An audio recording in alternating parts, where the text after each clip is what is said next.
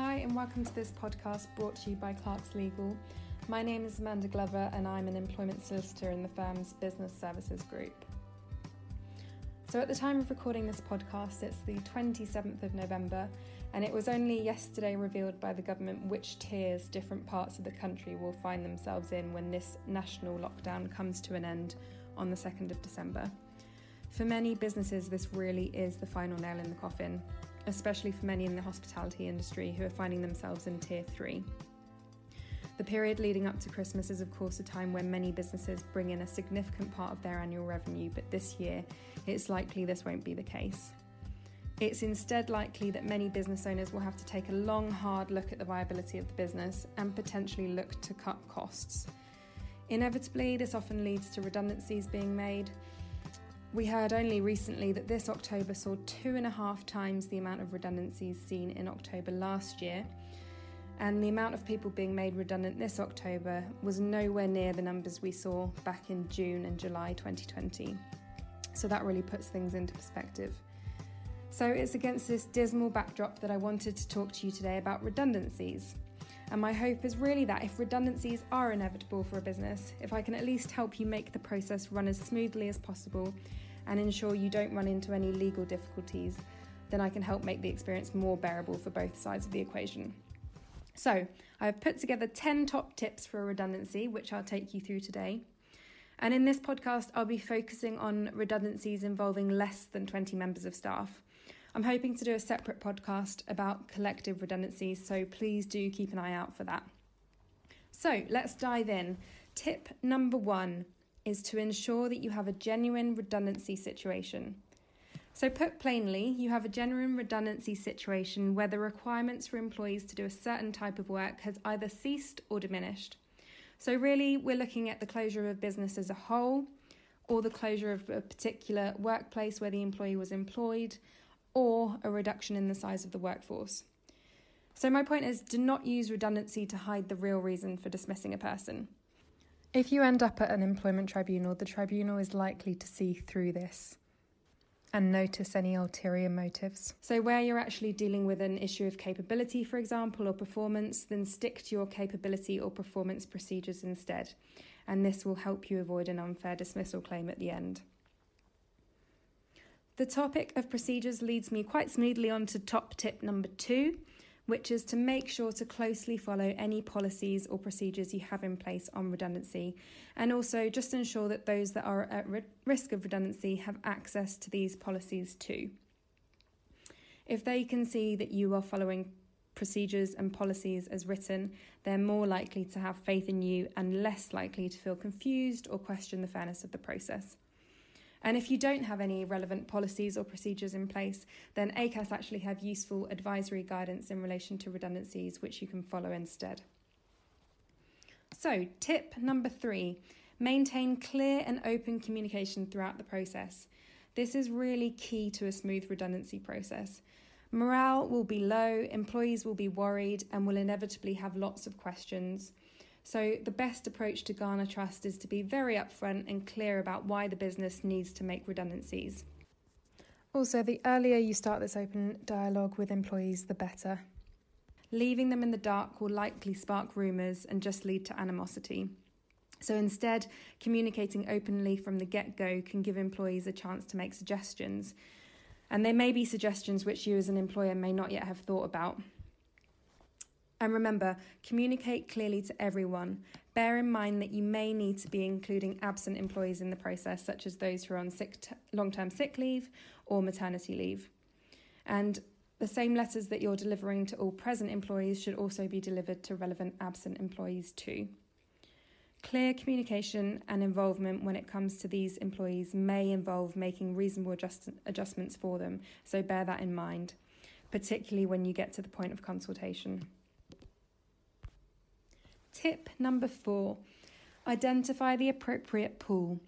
So start off by asking the question, what work is ceasing or diminishing and who carries out that work? Ensure you have a clear proposed restructure or redundancy plan, setting out what the future of the business needs to look like. This will help you have a clear view of which groups of employees the redundancies need to be made from, and therefore where the jobs are at risk. You can have pools of one, but this will need to be justified. So you must be able to show that the work carried out by that one person is unique and is ceasing or diminishing.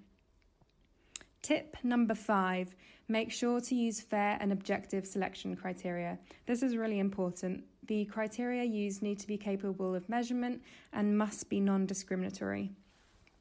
So potentially fair criteria include things like performance, flexibility, and attendance and sickness records. So be much more careful with criteria such as length of service, which can be age discriminatory, although it can potentially be used where employees score equally. Also, make sure that reasonable adjustments are made when scoring disabled employees. This will ensure that they're on a level playing field with non-disabled employees. In practice, that can mean things like discounting absences which relate to their disability when you're doing the scoring exercise. Tip number 6, consult correctly. So really the crux of getting redundancies right is having a proper and meaningful consultation process before any final decisions are made. This process is fundamental to a fair dismissal for redundancy, and a flawed process will likely lead to a number of unfair dismissal claims against you. It's also important to never use wording which suggests your mind has already been made up, especially during the consultation period, as your mind shouldn't be made up until the process has completely concluded.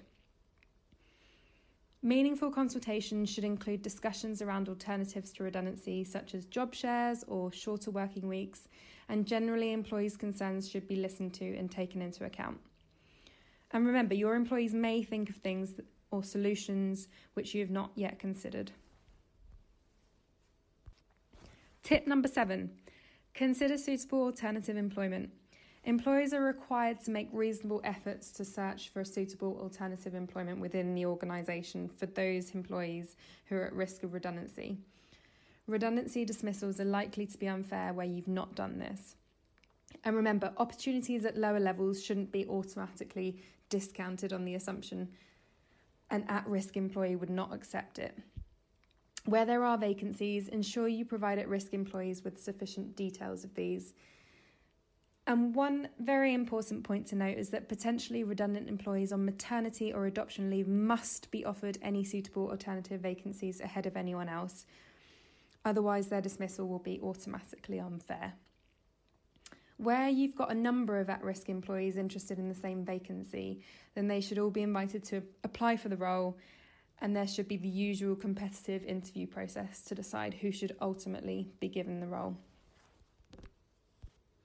Tip number 8 is to provide a reasonable amount of time off during working hours to look for new work.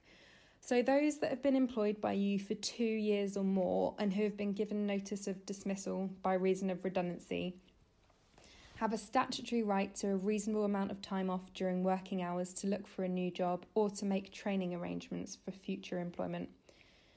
And some of this time may have to be paid too. Tip number 9. Correctly calculate the statutory and contractual payments due. Only employees with 2 years' service are entitled to a statutory redundancy payment, but you may want to offer those with less service an ex gratia payment where possible. The statutory payments can easily be calculated online using gov.uk if you need help with those.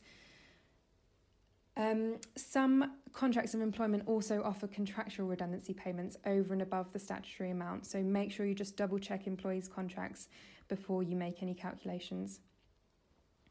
And remember, employees will also be entitled to statutory or contractual notice or payment in lieu of notice. And where you want to make payments in lieu of notice, you must just make sure that the employee's contract allows for pile-on payments. And for those of you listening, knowing that your employees do not have pile-on clauses in their contracts, please do get in touch with us and we can help you with this. Redundancy payments are tax-free up to £30,000, but notice payments are subject to tax and national insurance deductions. For those employers really keen to err on the side of caution, you could mitigate future tribunal claims risks by considering offering a settlement agreement to employees.